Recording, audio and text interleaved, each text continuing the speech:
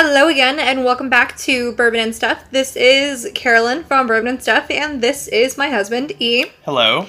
And this is technically day 4-ish.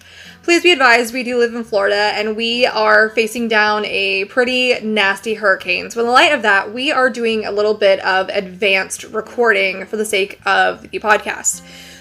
With that said, on day 4, we are going to be reviewing Savannah 88. This is a unique bourbon from the Savannah Bourbon Company. The 88 represents both its proof and the allegedly 8 grains that go into the product. I didn't really put that together, but yeah, it's apparently an 8-grain mash bill, but all they really disclose is that it is made out of soft red winter wheat, a fancy rye, and corn. Silver Queen corn, to be exact, which apparently is a coveted corn for Southern bourbon makers. So they say. Yes, but other than that, they do not disclose anything.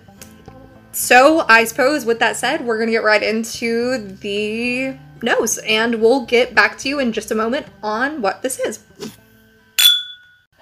Okay, so what do you get, E? Pecans.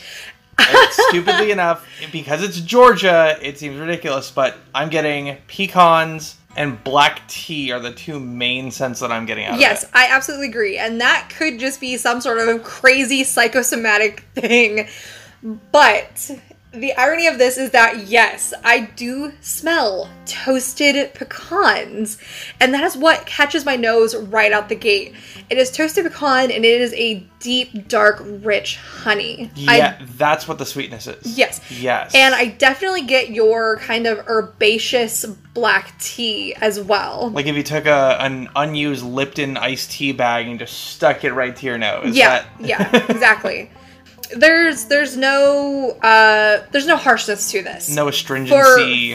For an 88 proof, it doesn't smell anything more than an 88 proof, because there's definitely some very bitey ones out there where you open up the bottle and it hits you in the face and you feel like you've gone blind for a moment. No, this is there's really not much to it.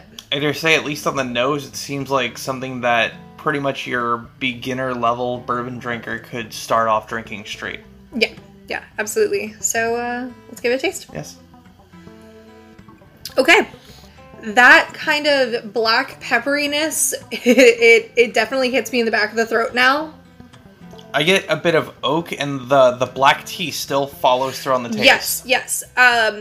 As does the honey. The honey, yeah. The honey that is prevalent on the nose is even more so on the tongue, and definitely a tiny bit abrasive in the finish. It's like if you had a cold in the southern states, so instead of having hot tea, you had, iced tea, but you still had the honey in there. That's pretty much like what this is, but as bourbon. Yeah, it's very, very strange. It's definitely not bad, and all of that kind of roasty nuttiness is gone in the palate. I don't get any type of baking spices. There's maybe a little bit of vanilla, but definitely that really kind of earthy black pepper at the back of the throat, the honey that coats your mouth and coats your tongue, and that herbaceous tea that gets, all up in your nose. Yeah. And it's there. It's definitely there. I think that the flavors of this probably would not stand up too well in like a mixed drink. No, absolutely not. It is definitely a blessing and a curse with this bourbon, because it is such a friendly bourbon. Yeah, it's nice. Out of Georgia, nonetheless, which I definitely did not expect that, but I'll get to that in a little bit. And it's simple. The flavors are all very muted and friendly and relaxed, and they're there, and you can tell that they're there. But I think if you added absolutely anything to this, the bourbon would just absolutely get lost. It would.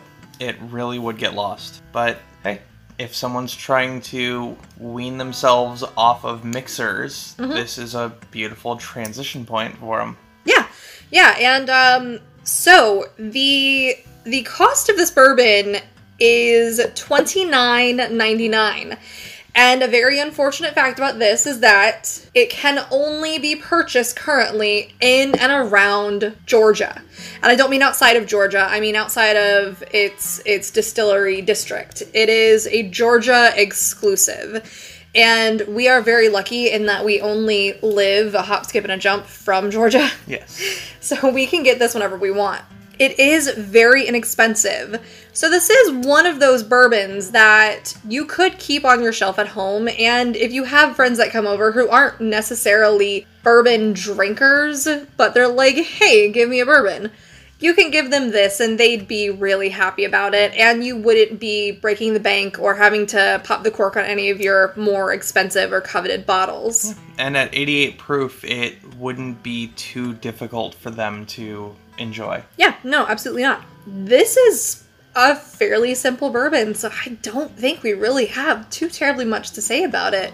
Well, here's the question for you. What do you think would be a good, readily available bourbon that would be equivalent to this that your average person can find at their local shop pretty much anywhere in the U.S.? So, I absolutely believe that something that is comparable in price, a little bit cheaper, but can be purchased everywhere is the Evan Williams single barrel. Yeah, no, that absolutely, it falls into a lot of the same points for flavor, and it's pretty close in proof. It is. It's this is like just over 86. So like that definitely would be a very good comparable. It has the same nose to it and some of the same palate notes to it. It's a little bit spicier. Some of the similar flavor profile. Yeah, exactly. It's just a little bit spicier than the Savannah. But I think that if you're outside of Georgia and you can't get this, that Evan Williams single barrel would be a lovely substitute for it. And I will turn the tables on you. Yes. So, how would you rate this? Is this a bottle that you would keep on the shelf at home? Is this a bottle that you would finish and not replace? Or is this a bottle that you would buy more of while you're out? This is one that I would finish, but I would not replace. Okay, I respect that. I think that I agree with that. I'm not saying that it's a bad bourbon. It's really not. This is just one of those ones where I saw it on the shelf when we were bourbon hunting in Georgia, and I thought, I have to have this because it's made in Georgia. And that fascinated me. But it's a $30 basic bourbon. There are so many better and more palatable and enjoyable $30 or sub $30 options out there. Yeah, between things like Elijah Craig, Evan Williams, Bottled in Bond, and Jim Beam Distiller's Cut, to name a few, that are pretty much sub 20 for the most part. Comparing those to this at 30, it's a tough call to say the least. But if you're wanting something that's a little bit more unique, and at the very least from its origins, I mean, you can't go wrong with the Savannah 88. Yeah. So I will say that if you do find yourself in Georgia and you see this on the shelf, it is available at pretty much all the stores. Definitely available at Total Wine. Do yourself a favor and grab it. And if you are listening to this and you find yourself wanting to try this, I am not opposed to sending out samples. So just send me a voicemail or be sure to follow me on Instagram at username bourbon_and_stuff and send me a DM there. We can talk about that. Just know that if you choose to support the channel for the month of September, all donations will be going to our charities of choice for the sake of the 30 days of bourbon, and your money will go to a very good cause. And remember, bourbon is meant to be shared.